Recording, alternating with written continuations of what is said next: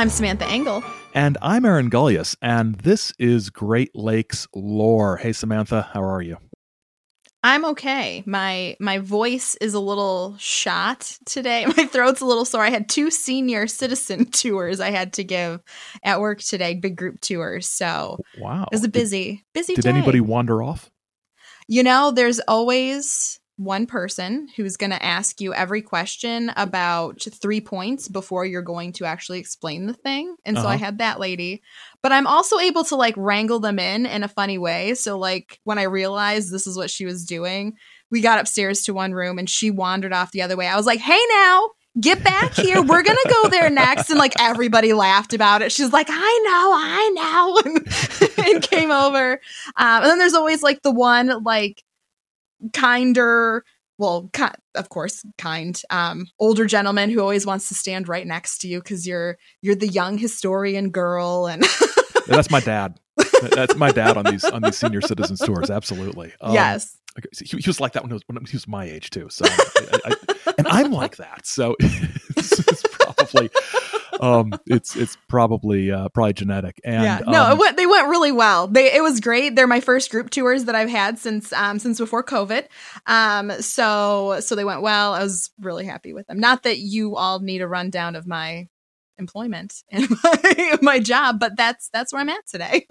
That's great. I had a dead car battery that I needed to fix in the needle sharp wind that was blowing across Michigan today. And I've been answering repetitive questions about assignments that are due tomorrow. Yay. So, which is my job. But nobody tried to get ahead and go into a different room that I had to corral. Yeah. So I guess things are okay. So today we're going to be looking at some ghosts. And ooh. I think, tell me if I'm wrong, Sam, this is the first actual sort of, let's look at some hauntings, sort of like haunted house type stuff. Yeah, I think so. Like here's a building history. Here are the claims that are inside of it. Now let's see if we can verify some of this stuff. I think it is the first one we've done. Yeah, or see where the history matches up to what everybody says. Yes, that's local legend on haunted fill-in-the-blank-city.com. Yes. Things like that. So we're going to be looking at St. Paul, Minnesota. Have you ever been to the Twin Cities, Sam? I have not. Neither have I. I've been to Duluth. That's in Minnesota. My friend Heather is a big fan of the Twin Cities. Yeah. Yeah, I want to go there. They sound great. There's all sorts of wonderful things that come from there. My favorite thing ever, Mystery Science Theater 3000, is a Twin Cities creation, and they're all like Minnesota people, and they're the most Midwestern people ever, and it's wonderful. St. Paul has an interesting history, and we're going to be exploring some of that history today, along with some ghosts. So the hauntings that we're going to be looking at specifically, or I guess these places, have a strong connection to the Prohibition era. And so for historical context, we thought we'd explain a little bit about Prohibition in case any of you out there don't know Prohibition. But we are also going to look a little bit more broadly about organized crime and maybe some misconceptions that we might have about that, because it's all going to tie into the ghost stories later. Absolutely. So I need to warn everybody that the 1920s are one of my favorite things, and I am going to really restrain myself. I'm not even going to mention modernism, apart from explaining that I'm not going to. Yeah, it's not relevant. No, it's not. Isn't it, Sam? Really?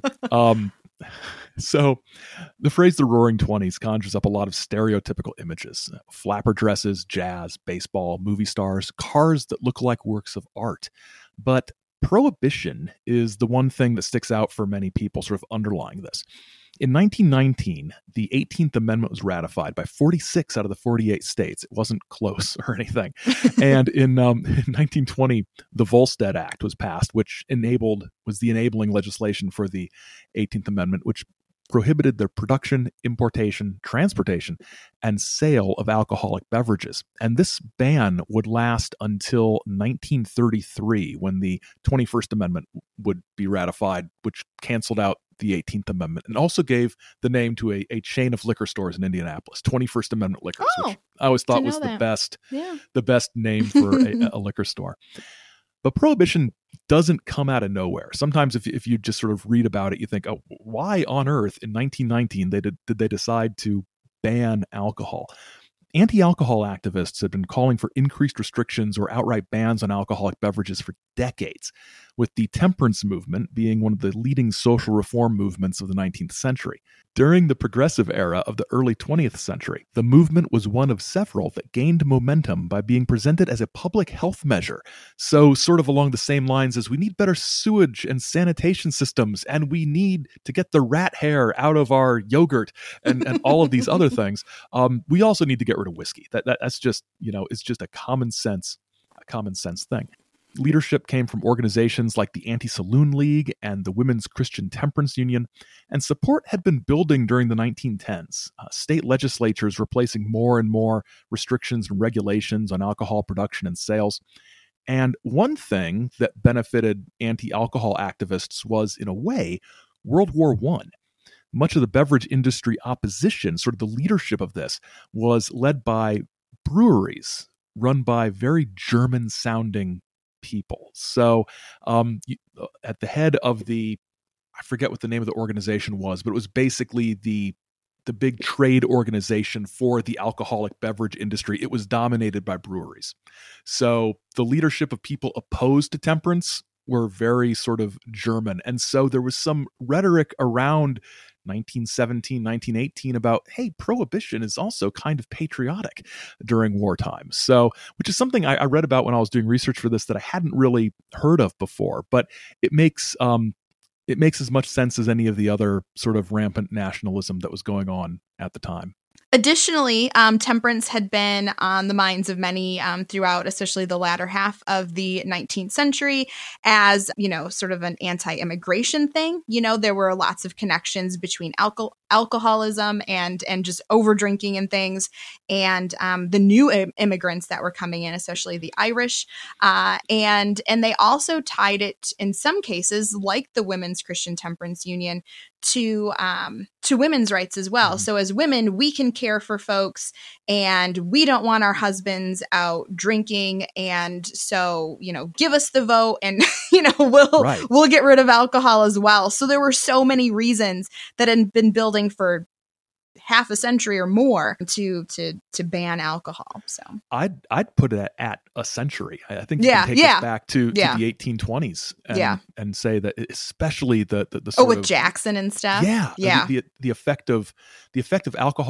alcoholism ruined families. It destroyed families, and that's it sounds like a sort of emotional argument, but no, it's given the amount of legal and economic power women had in the early to mid 19th century. If the man of the house was a ruinous drunkard, that's bad for everybody. Yep. A lot of times I think we connect prohibition with organized crime. And the popular narrative goes that once prohibition came into effect, organized crime appeared to take advantage of the illegal trade in booze. We've all watched The Untouchables, right? That's seared into my eye. I loved The Untouchables. Oh, so good. But truly, organized crime was already around, engaging in prostitution, gambling, and theft. Alcohol simply provided yet another investment for their portfolio, if you will. Opponents of prohibition often touted a vast increase in violent crime due to black market alcohol distribution and sales, but modern historians, such as Kenneth D. Rose, argues that the notion of the prohibition-induced crime wave, despite its popularity during the 1920s, cannot be substantiated with any accuracy because of the inadequacy of records kept by local police departments. So, organized crime was around.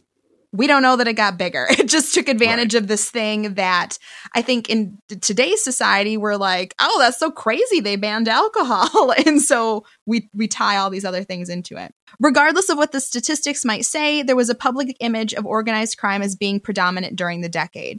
Criminal figures and organizations were, while not quite celebrities, certainly well known. John Dillinger, Al Capone, and others were never far from the headlines. The brutal glamour of organized crime during the 1920s has been a mainstay of pop culture in the United States ever since. And organized crime would obviously continue to be active in the United States and remain a fixture in television and film. So while we're going to be talking about some stories outside of what could strictly be called the Prohibition era, the era of Prohibition looms large over much of what we are going to discuss in terms of the overall context. Yeah, so we're going to be going a little past it in a couple of cases, a little before it in a couple of cases, but this is a very prohibition-y sort of theme. If we would have limited it just to prohibition, we would have had to cut some cool stuff. And it wouldn't be a complete picture of these places either. They didn't just crop up suddenly in 1920. and one of the things we found, and this is going to come out, I think, sort of as a running theme through the episode, is that a lot of times there are ghost cases and stories that are sort of connected by sales pitches and promotional things and advertising to prohibition and organized crime because people like gangsters. Mm-hmm. So it's a way to hook these things together. Did you see the movie? I forget what it's called. The Highwaymen? Is that what it's called? It's on Netflix. It is with Kevin Costner again and Woody Harrelson about them chasing Bonnie and Clyde in the 30s. I have not seen. I've heard of it. It's really good. Is it good? I've watched it a couple times. I'm a Woody Harrelson fan though, but I watched it a couple times. But in it, they really kind of highlight this newfound celebrity that criminals of the time had, how they captured the newspapers, how, spoiler, Bonnie and Clyde died.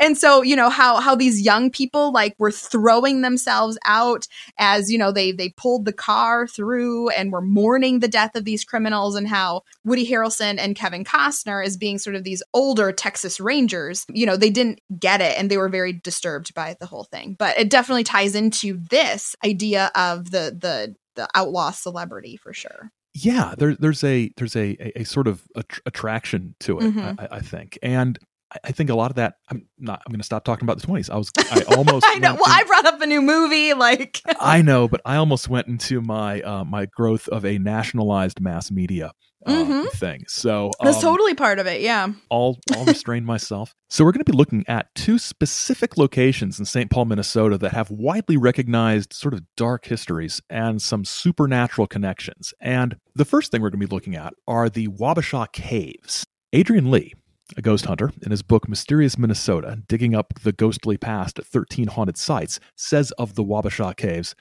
"The ghost of a murdered gangster is just one of the numerous dead souls that regularly attend the events and celebrations at the caves, uninvited and normally unnoticed." If they're unnoticed, how do they know they're there? Thank you. Thank you. I was like, okay, is she going to pick up on this? Because I'm going to. When I typed that in there, I was like, that doesn't make any sense at all. No, it doesn't. No sense at all, but it's fun. So the basic history of the cave. While some of the caves were natural, carved out of sandstone by the flow of the Mississippi River, they were greatly enlarged and new caves were being dug beginning in 1849. And if you're in the loop on sandstone, you can dig a cave in that like an afternoon, right? So beginning in 1849, these caves start to be dug out, and they were originally dug out to mine for silica used in glass making. Later, beginning in the 1880s, the cool, dark, damp environment of the caves made them ideal for mushroom growing, making this one small area of St. Paul that was dubbed Mushroom Valley one of the leading producers of mushrooms in the United States for a time, with more than 50 separate caves being used for growing fungus. So when I think of caves, I think of dark horror because I'm claustrophobic and I do not like them at all. But I remember sort of walking in caves on tours. These caves were huge. So the scale of the size, the largest one that was run by the Becker Sand and Mushroom Company. So you could do both things in the caves. Yeah. You could, I was going to say you could grow sand. You could mine sand and grow mushrooms. So this cave had a mile of passageways and 35-foot high ceilings. And it wasn't just mushrooms. The caves were also a very close match for caves in France used for aging Roquefort cheese. So some French people came over from France? and decided to age some cheese in these caves as well. Yeah. So then during the era of Prohibition, however, another profitable enterprise made the caves useful. One of the mushroom growers was a man named Albert Mouchenot, perhaps, who had immigrated from France. During the 1920s, Mouchonat apparently believed that bootlegging was a better deal than mushroom growing and converted his cave into a restaurant and nightclub called the Wabasha Street Speakeasy. The property changed hands and reopened as the Castle Royal, a legitimate establishment, not a speakeasy, in October of 1933. Now, all of the accounts we found say things like Castle Royal was said to be frequented by known criminals like John Dillinger and Ma Barker, but it's local legend. Yeah. Said who says? Everybody says that. Everybody knows. The caves have also been home to debris that accumulates during heavy storms and floodings. Lots of junk gets swept up in the waters of the raging Mississippi, and the caves have been used to store this detritus. Could this be a source of paranormal activity in the area? Aaron? Well, Adrian Lee believes it is because he suspects that some of those items have attached to them negative energies from the poor souls who once owned them. Mm-hmm. What do you think about that theory? Maybe. Why not? Yeah, I mean, it seems like a stretch. I don't really know why. It seems reaching. Like you're purposely trying to make the place seem haunted. It does, Yes. doesn't it? And why would somebody wanting to sell a book about hauntings want to do that? No, I get cynical sometimes. Yeah, there are some ghost stories attached to this site, though. Yeah, so I found a recording of a 2018 ghost tour on YouTube. They call them their Lost Souls tour. And so now the caves do have different owners from the folks who owned it in 2018, but they are still hosting something called Lost Souls Tour. So I'm not sure if it's, I can't speak to whether or not it's going to be exactly the same. But I thought I'd give you a rundown of what happened inside of this ghost tour because it was something. Now, I want to ask, and this is a leading question because I know the answer. The tour guide, were they dressed in any sort of I was going to talk way? about this. I was hoping, but I wanted to sort of give you an entry there. So the tour guide for this specific ghost tour was dressed as a French maid with a noose around her neck for some reason. And I also saw there were several things, I'm assuming filmed around Halloween time, right? Where the local news station visits the creepy place in town or whatever. They went in to meet their sort of tour guide to tell them a couple ghost stories. And this one was dressed as some kind of creepy nurse, and she introduced herself as Nurse Hatchet. So Nurse Ratchet's less popular cousin. All right, but on to this tour then. So the guide claimed that there were upwards of 30 ghosts in the caves. And the caves themselves, some areas that they took them to on the tours were finished, while others were unfinished. They look very cavey, if you will. And between a couple of the videos that I watched, they claimed that the bar was the most active area. There is still a bar there. They host wedding receptions and different parties and all kinds of things down there. You can rent the space. And so in this bar area, it's apparently super haunted. And there are reports of gangster ghosts all around, but particularly two that like to sit at the end of the bar. In a news report that I saw from the location, the guide told the reporters that a bartender was working alone and had been drinking a glass of wine. She then turned around, and when she turned back to her glass, it was filled back up. So a ghost helping her drink. Sounds legit. Yeah. Some of the most interesting stories revolve around the fireplace room, as the guide called it. And apparently in this room, 3 gangsters were gunned down, and you can still see the bullet holes around the fireplace. In all of the lore that we've seen about this location, they all say that the bodies are probably buried in the soft limestone under your feet in this space. The guide also shared the story of a young boy who was in the caves for a wedding in this bar area. He was the ring bearer, and the boy himself mentioned how much he liked talking to the old gangsters.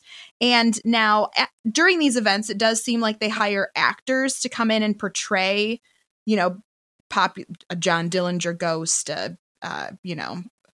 whoever other other gangster ghost. So there was somebody there doing that, and they would kind of lead little groups out into the caves to like see some of the spaces or whatever, probably to detract from people wandering on their own, I would think. Yeah. But the child was adamant that there were multiple gangsters all around. And during this tour, they stop a couple of times at different places, and they show like a slideshow of some photographs that were taken in the space. And they have a picture that was submitted by like the boy's parents or something of the boy, and there are 2 foggy spots around. Ooh. Foggy spots. Ooh. There were many pictures of orbs. Orbs. That's something, isn't it? And the guide said something like, I can't remember. I should have written this down. But she said something like, now, of course. Oh, and she had a terrible fake accent. I don't know what that was about. But she said something like, of course, people just say that the caves are dusty and you can see the dust and that's all these are. But look at some of them are bright, and I don't know. It was foolish. Yes, and I just stopped listening. How dust works with flash photography. Oh, orbs.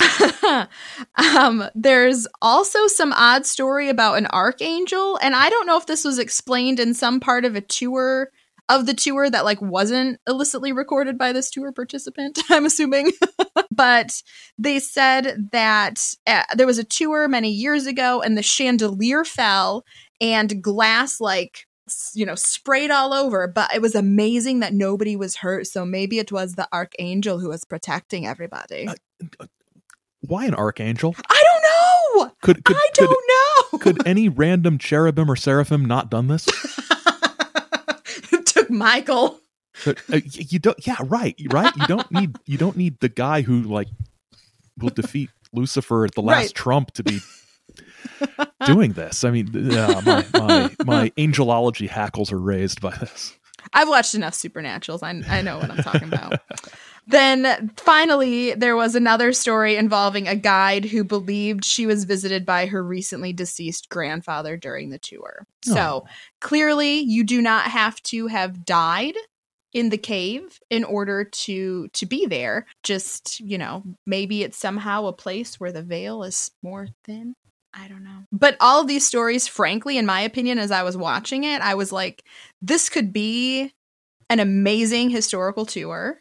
I could create an interpretive plan that would knock visitor socks off, but this is the lamest ghost tour I've ever seen. It really does sound like it. And I've got to say that in all the sort of articles and books I looked through when we were working on this, there are, one of the story about the young boy who sees the gangster ghost at the wedding. That one is in, that one's a common one.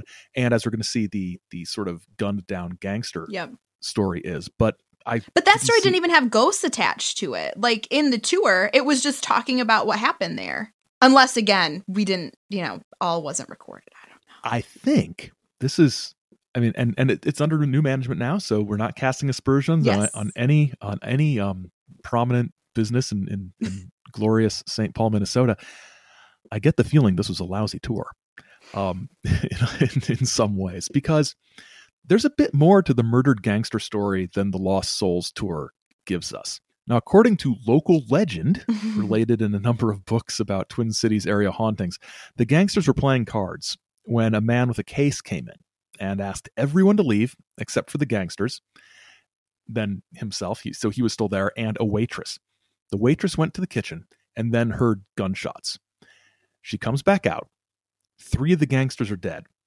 And the 4th, who apparently had set the whole thing up to get them in this place, left with the gunman. So those 3 gangsters had been betrayed. The waitress calls the police, and the police show up. They usher her out. They investigate the crime scene.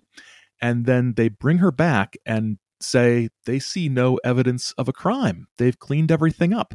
And they accuse her of filing a false police report despite the bullet holes that are in the fireplace being proof of the shooting.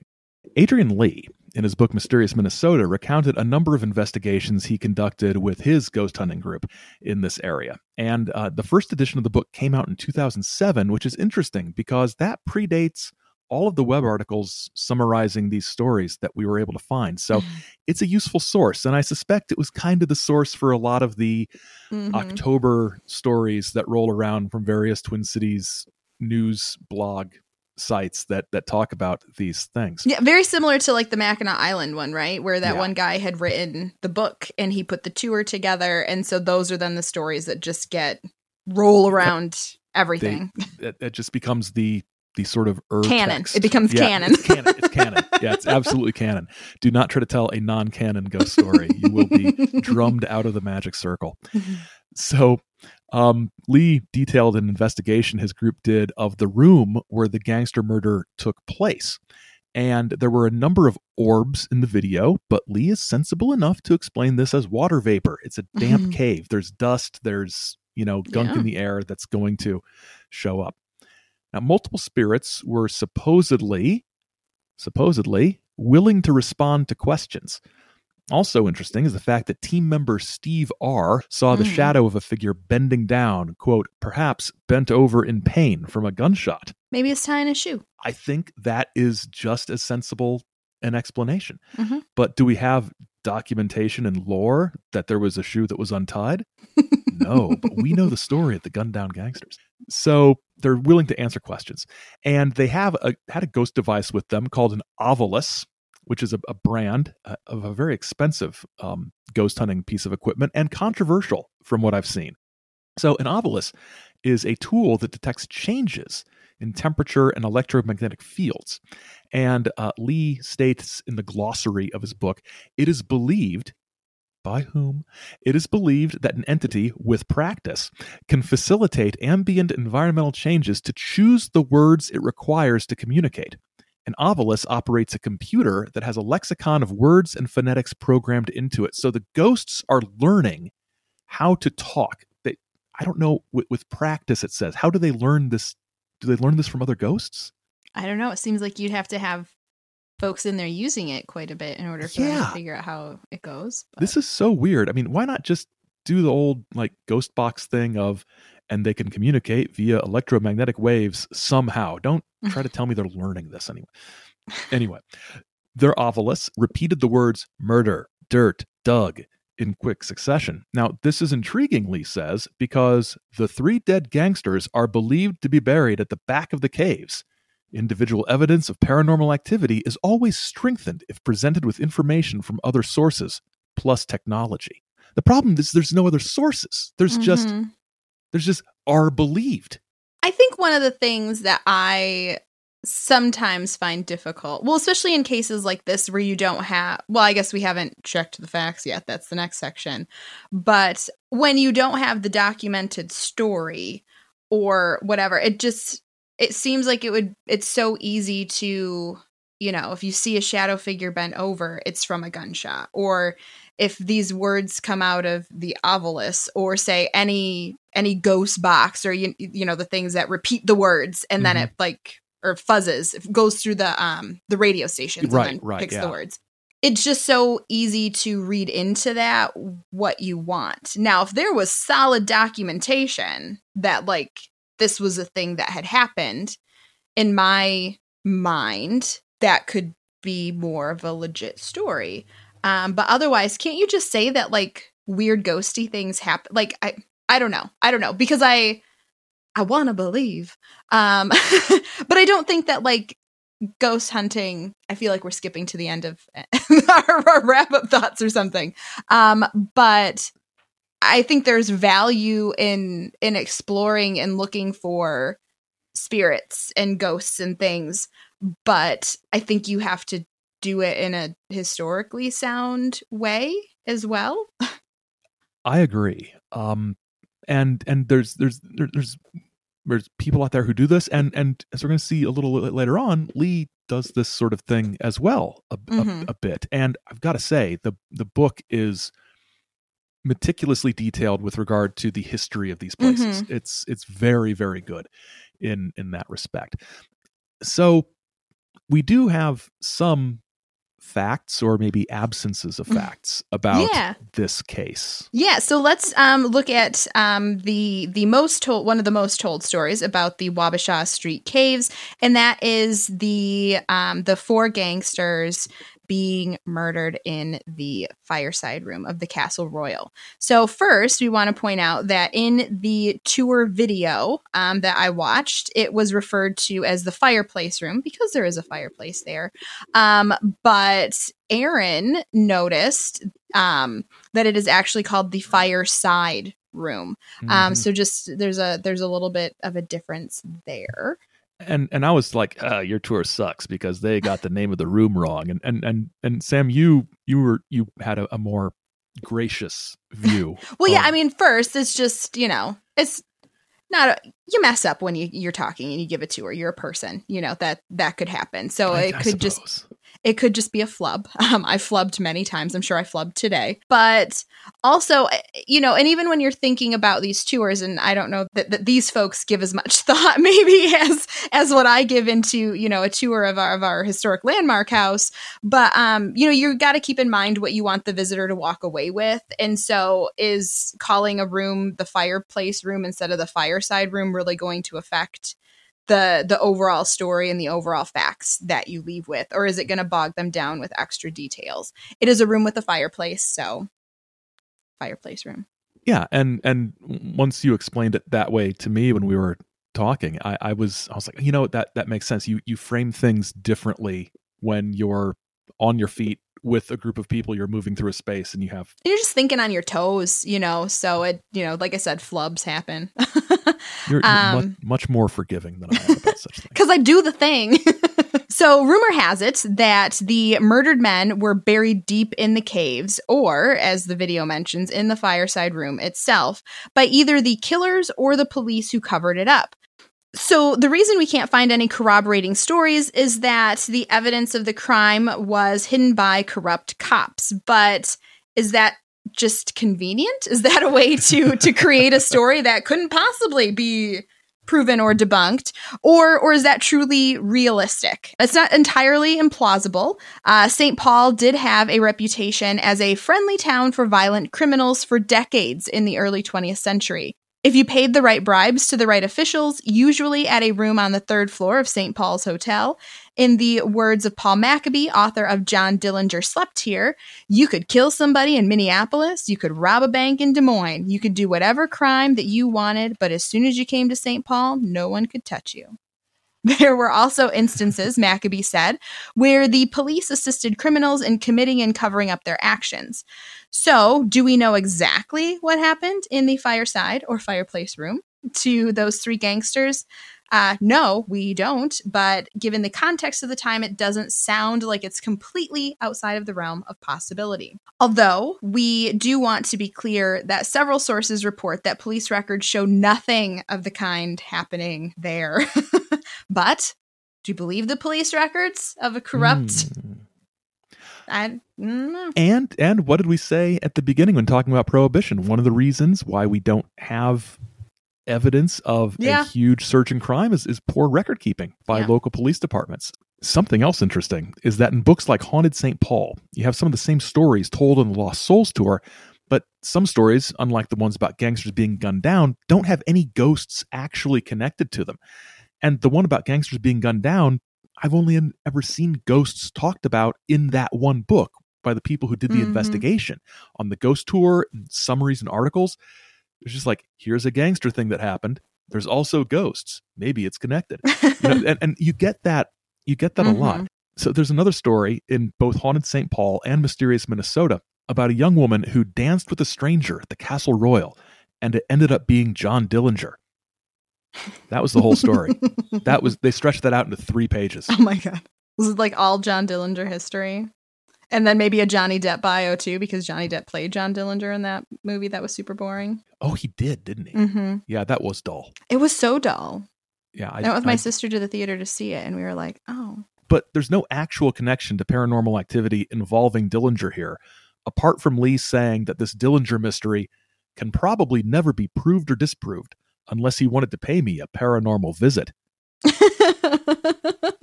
Similarly, there's an entire section of the Wabasha Street Caves chapter dedicated to Ma Barker's gang.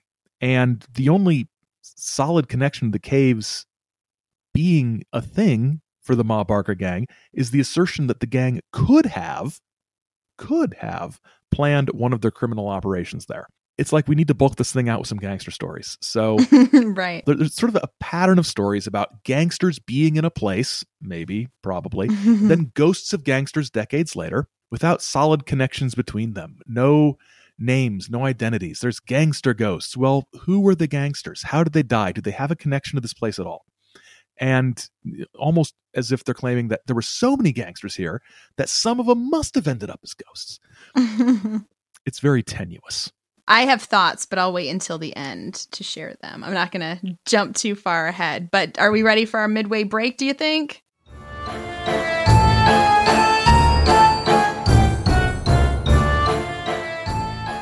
Next time, we're looking at some murders in Michigan. Yes, we are. Things are busy, folks. You're lucky you get that much of a preview. There's some murders in Michigan. Creepy murders. Murders with creepy letters. Yes. But not like the Circleville letters. No, not like the Circleville letters. No, we're not doing that again. No. You can follow Great Lakes Lore on social media. So we are on Twitter and Instagram as Great Lakes Lore. And we also have a Facebook page where you can like and follow us there. And on any of these platforms, feel free to comment, talk at us, tweet things about us, say nice things. We like that. I was going to say, don't open that up. Tweet things about us. You can also support us on Patreon. If that's something you're interested in doing, you can visit patreon.com/ChizoMedia. It is a Patreon for both Great Lakes Lore and Aaron's other podcast, The Saucer Life. And there we have bonus content, early access to episode, blog posts, and we share some field trips sometimes as well. So there's lots of fun bonus stuff available at 2 different tier levels. So now it's time for our, well, we call it the book segment.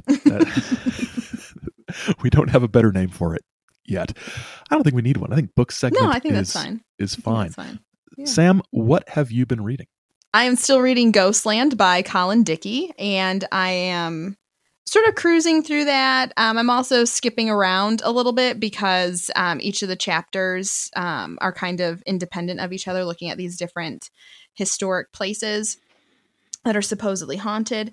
And it's actually, I'm liking it more at this point than I was last week.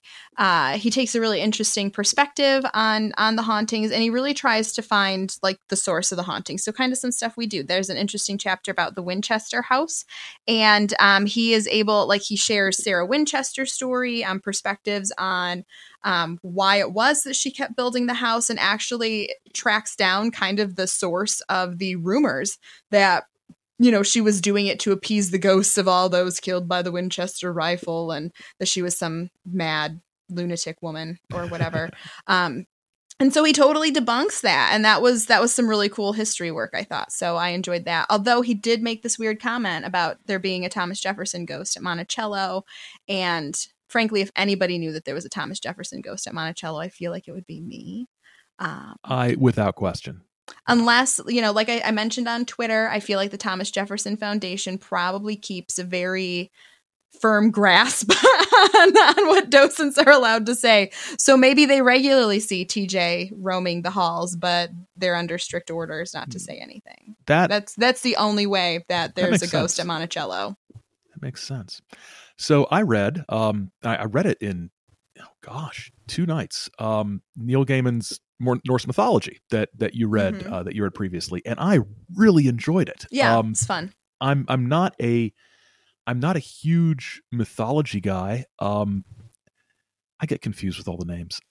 I'll be honest. I don't know. It just doesn't stick. But I love the stories. I just can't keep it all straight in my head and find it a little frustrating sometimes. But I really liked this. And what was interesting, or one of the things I found the most interesting, was that I was really surprised at the number of stories I remembered from somewhere. I must, as a kid, I think every kid who all of us bookie kids, probably ended up reading mythology books at some time because I never read any Norse ones, but I was really into the Greek gods, so I was all about that. And Egyptian. I liked Egyptian history too. I sort of remember a book when I was a kid that had some Norse mythology and like some Russian stuff and like some just sort of weird Northern European, Central Asia sort of things. And there are some stories that I remember. The one about the challenges, like Thor's challenges or the gods' challenges, where Thor's drinking from the drinking horn and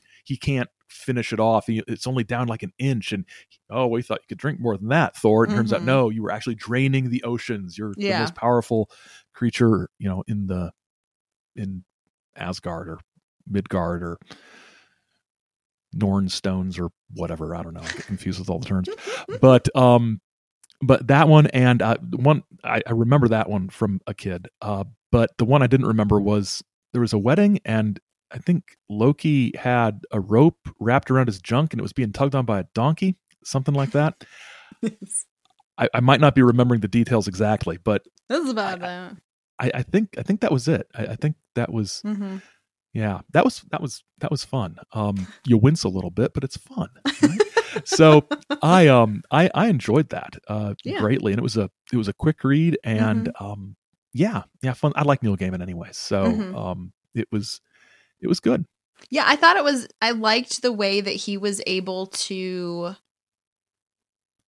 tell these stories as individual stories, but still keep this larger narrative that was also building. Like you could go into the middle of that book, just read a story and great, fine, you got it.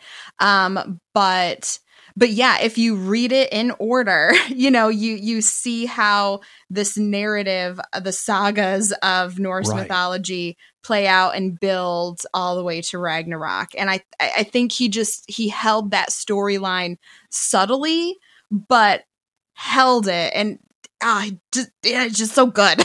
It was, I was going to say it was structurally very sound, which sounds like the most damning with faint praise thing ever, right? It's like, what do you think of this book? Structurally sound, at a beginning, a middle, and an end. Can't ask for more than that. But no, I agree. I thought it held together, it hung together as a narrative, and you could feel it building. I mean, once you get to the point where Loki has the weird kids. Yes, that's when Loki's kids and the brother who kills his brother, the blind brother who kills his brother. Yeah, that was closer to the end though. Loki's weird kids was earlier. Yeah, so that's true. And the trolls who made the gifts, right? Yes. Or were they dwarves? The dwarves who made the gifts. That was another one where you're like, this will be important later on. Yes. Yeah, and it just, you can see all these little things being planted, and then you get to Ragnarok, and I'm a Ragnarok fan from way back. Just the concept of the Gotterdammerung, sort of this Twilight of the Gods sort of thing is a fun concept. But I'm glad I read it, and thank you so much for I'm glad you liked it too. Yeah, I'm glad I already owned it. Yeah. All right, well, let's get back to the show.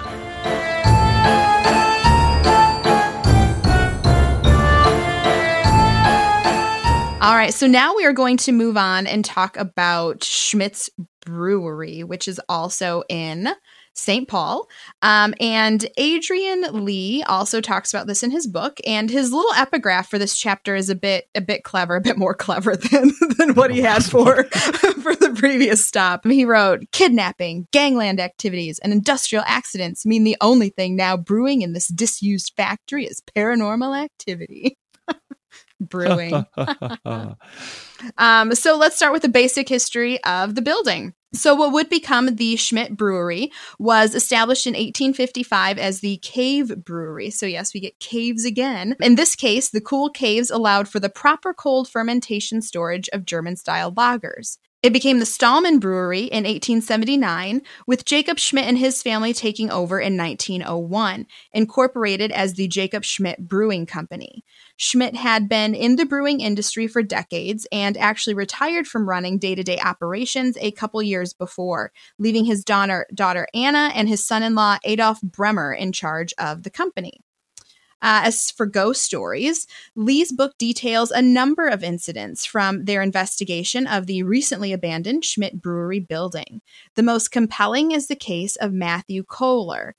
As the investigators move through the brewery, Tim, who seems to be their resident psychic, noticed a man in front of them who would not communicate except to psychically explain that he was a fireman. How would that work? I mean, what mess? I am a fireman. I am a fireman. I am a fireman. I guess. I don't know. So Lee assumed that this meant firefighter, which I think we mostly would. We hear fireman, we think, that's what I would assume. Yeah, it's a gendered term for firefighter. Yep. But later, doing archival research, he found a story from 1904 of Matthew Kohler, whose job at the brewery was to stoke fires and keep the oil lamps lit, a job that had the title of fireman. According to the April 16th, 1904 issue of the St. Paul Daily Globe, Kohler was filling an oil lamp and some of the oil spilled on his clothes. He was engulfed in flames. He inhaled them. He was rushed to the hospital, but was burned badly over his entire body. The burns were fatal. He was 37, was married with 6 kids. Now, Lee argues that this was obviously the being that his team had encountered in the brewery. Tragic death, horrifying death, figure saying fireman. He believes that if he hears a name during an investigation, it's only a matter of time until his research confirms the identity of the person. Now, this seems to me a bit optimistic, but the most interesting part of the story is something that happened several years later in 2016. Lee was investigating a haunting in Iowa when he encountered a familiar entity. Now, he turned on his ghost box and he heard something, and he lays this all out. So, Sam, I think what we're going to do is... Yes, I'm fine with that. We're going to dramatize this. Okay. I brought this up to her before, folks, and she was non-committal about the reenactment, but I wanted to see how I was feeling in the moment. Okay. I'm glad we have a firm commitment. We would have hired people to do this, but so who do you want to be? Do you want to be the ghost hunter or the ghost? I'll be the ghost hunter. Okay. So you go first then.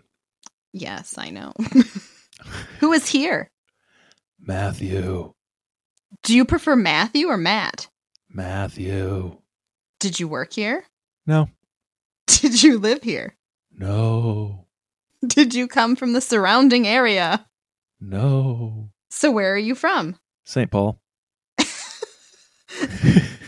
Have we met before? Yes. Where from? Brewery. Are you Matthew Kohler? Yes. Do you remember talking to me? Yes. Why have you come through? Do you have a message for me? Hello. Hello. It's good to talk to you again. I found who you were. I documented your life and passing in the book Mysterious Minnesota. Thank you. Do you have anything you wish to tell me? Just thank you. So why is the ghost in Iowa now?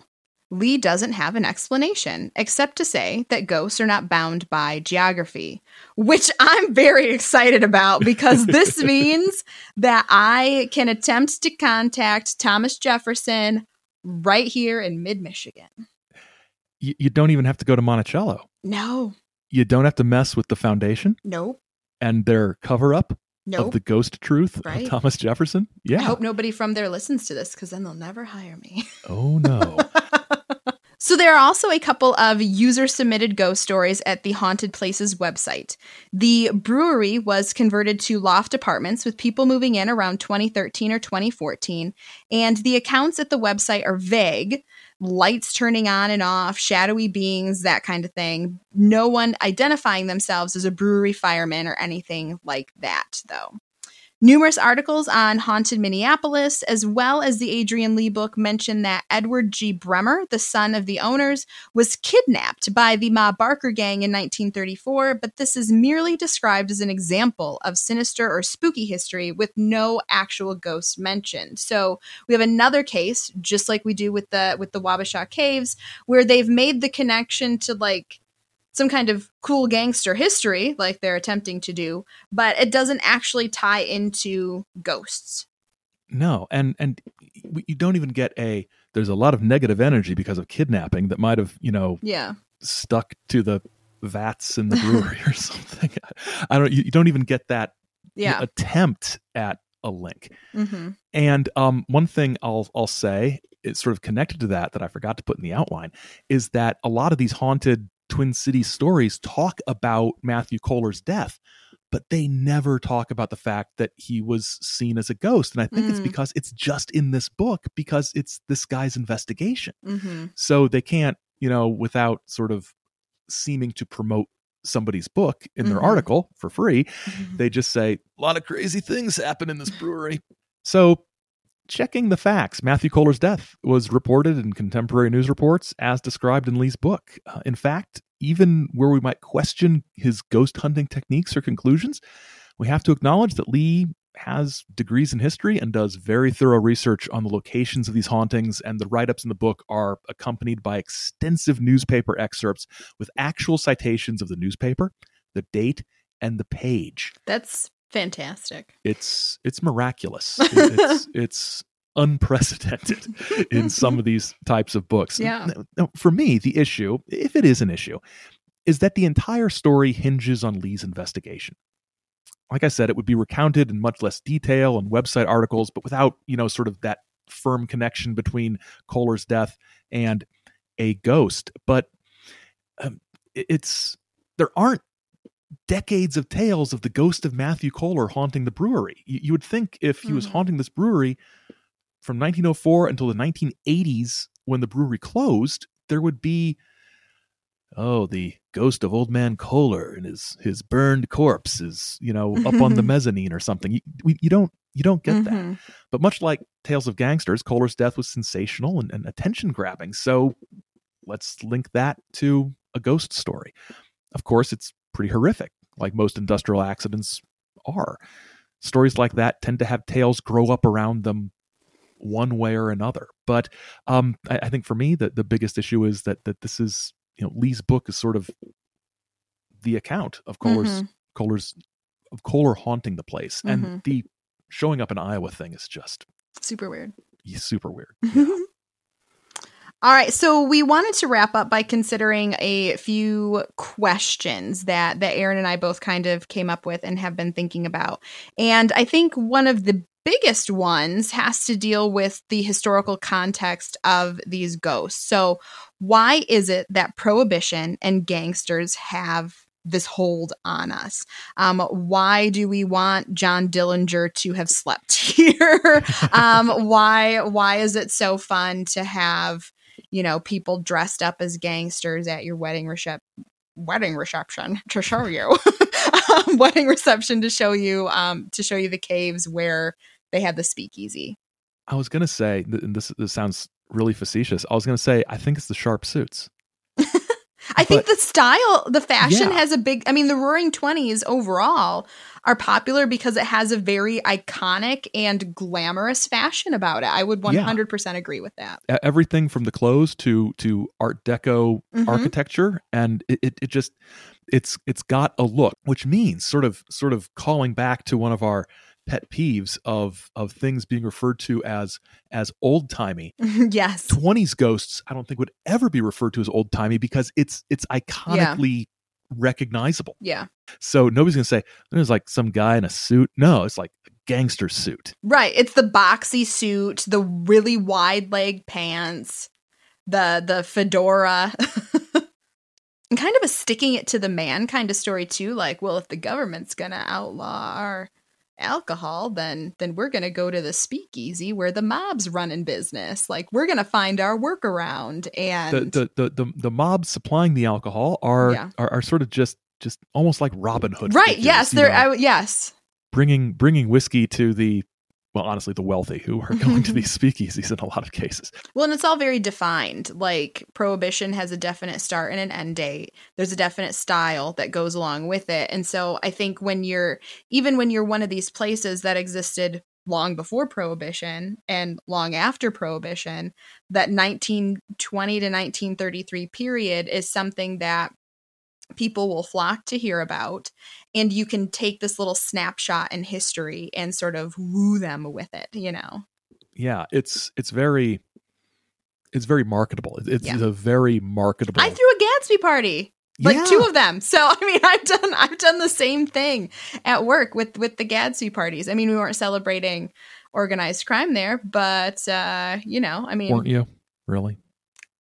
maybe. Who knows? Yeah. So, spooky history. That phrase comes up a lot. Why does spooky, Sam, do you think get used as a synonym for violent or horrific industrial accident? I think it's because based on pop culture, things that I don't know. I don't know if "know" is the right word, but things we've been primed to accept is that where bad things happen, there are ghosts, right? Like, right. It is the tortured souls of the folks who are, killed in the accident, murdered, whatever, that are going to be haunting a place. I think are brought that far more frequently than this person loved the house so much they just never wanted to leave. They died peacefully in bed and hung around giving sage Yes. advice to everybody afterward. Yeah. Yeah. I think that makes sense. I think we've created sort of a narrative or sort of origin story for what ghosts and hauntings are that is connected to traumatic stuff. Pain equals ghost. Because we know so much scientifically about how ghosts work, right? And what causes hauntings, right? So back in the fall, we had an episode where we talked about the concept of dark tourism. So how do you think dark tourism bleeds into or overlaps with ghost tourism or haunting tours and things like that?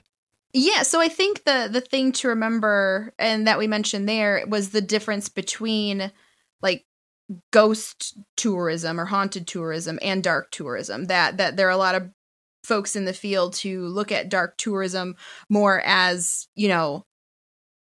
visiting places where bad things happen, but that doesn't mean you're necessarily hunting for ghosts, right? Like you're not trying to find the paranormal there. So I think that's an important distinction to make. And so sites where bad things happened, where there was an industrial accident or whatever, they can be a site for dark tourism. And I think it can be done well. I think it can be done in a way where you learn about the event historically, you put it into context, you learn about the people who were affected, how it changed the area long into the future, whatever it could be. But when you sort of cheesify it, you're doing a serious disservice to the people who endured whatever that tragedy was, I think.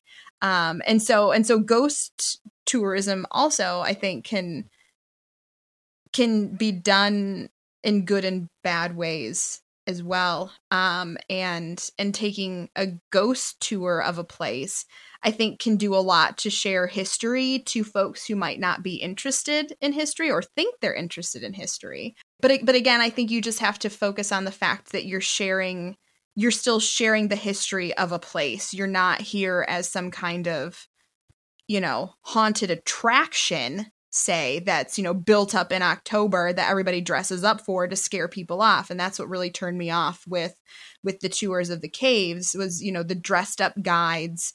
They totally made it super cheesy. Now, I took a haunted pirate tour of Charleston and the guide was, yes, dressed up like a pirate. It was fun. That didn't seem as problematic to me because, she wasn't playing a role. She wasn't faking an accent like this woman was. I mean, this person had a whole different name and gory, weird backstory. You're in Charleston, South Carolina. You're taking a tour with a lady dressed up as a pirate, right? As opposed to being in St. Paul with a French maid with a noose around her neck. Yes. Yeah. Yes. Somewhere online, I think it was Twitter, because that's where all the worst stuff is a lot of times. I saw somebody say something along the lines of that when it comes to historic hauntings, we should avoid debunking and instead just appreciate the reality that the telling of stories has created. That makes me want to, really, the stories make everything real. It's like, no, they don't. They're important. Stories are desperately important. And, they have a reality of themselves, but it doesn't make other things real. And it just forget about these historic places. Forget what the facts are. The stories are what matter. It's like, no, angrily disagree with that. Are you more sympathetic to that view? A smidge, but only because I think it all depends on what the goals are. If you are attempting to give a history of a place, if you are, trying to do something factual, then that is very important.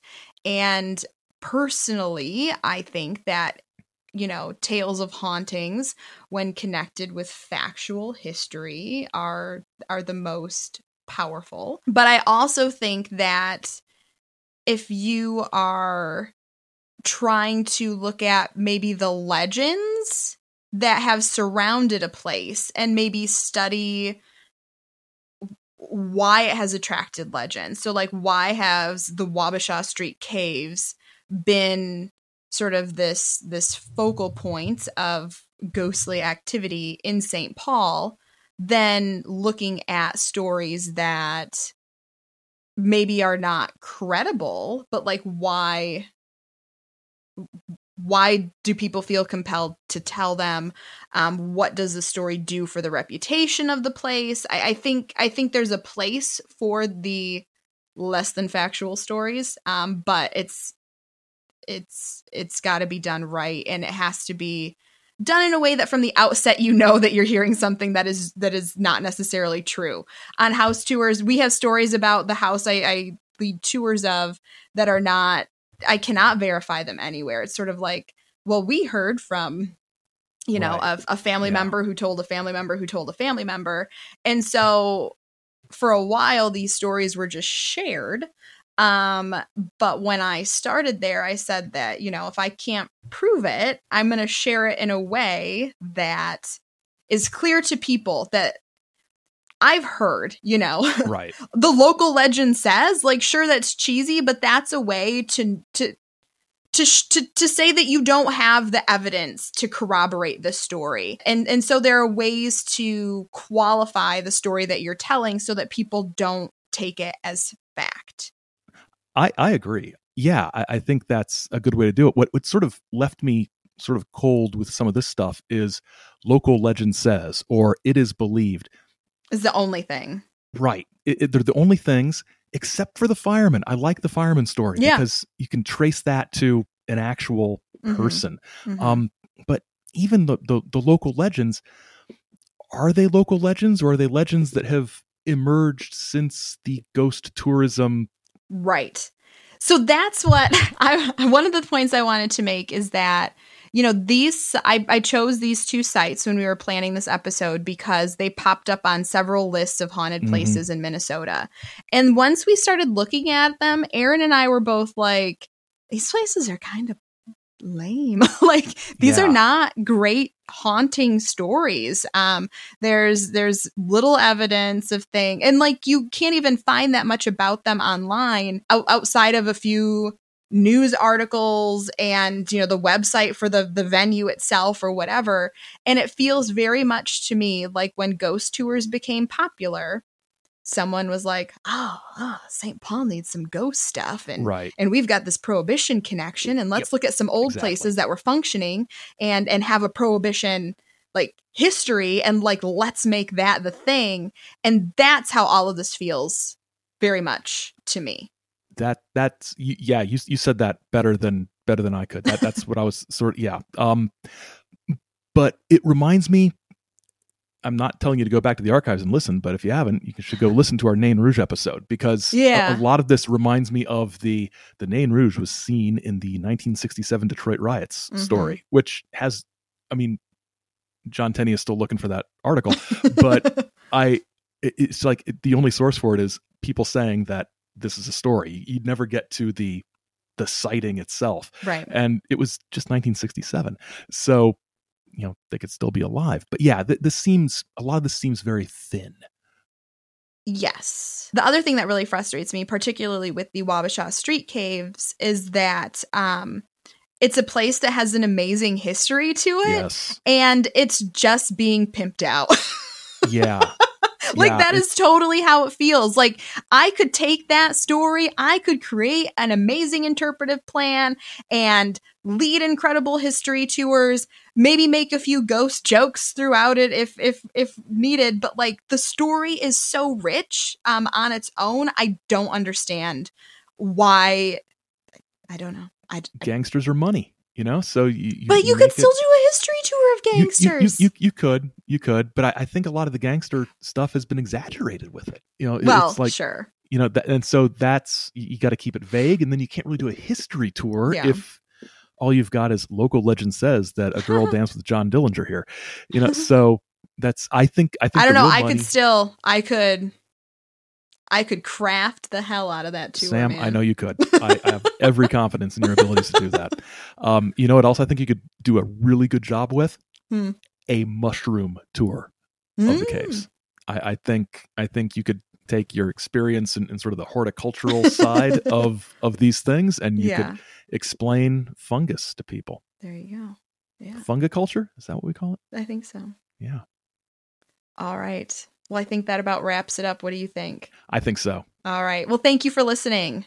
Gangster Ghosts of St. Paul was written and produced by Aaron Gullius and Samantha Engel. Our music is by Raphael Crux.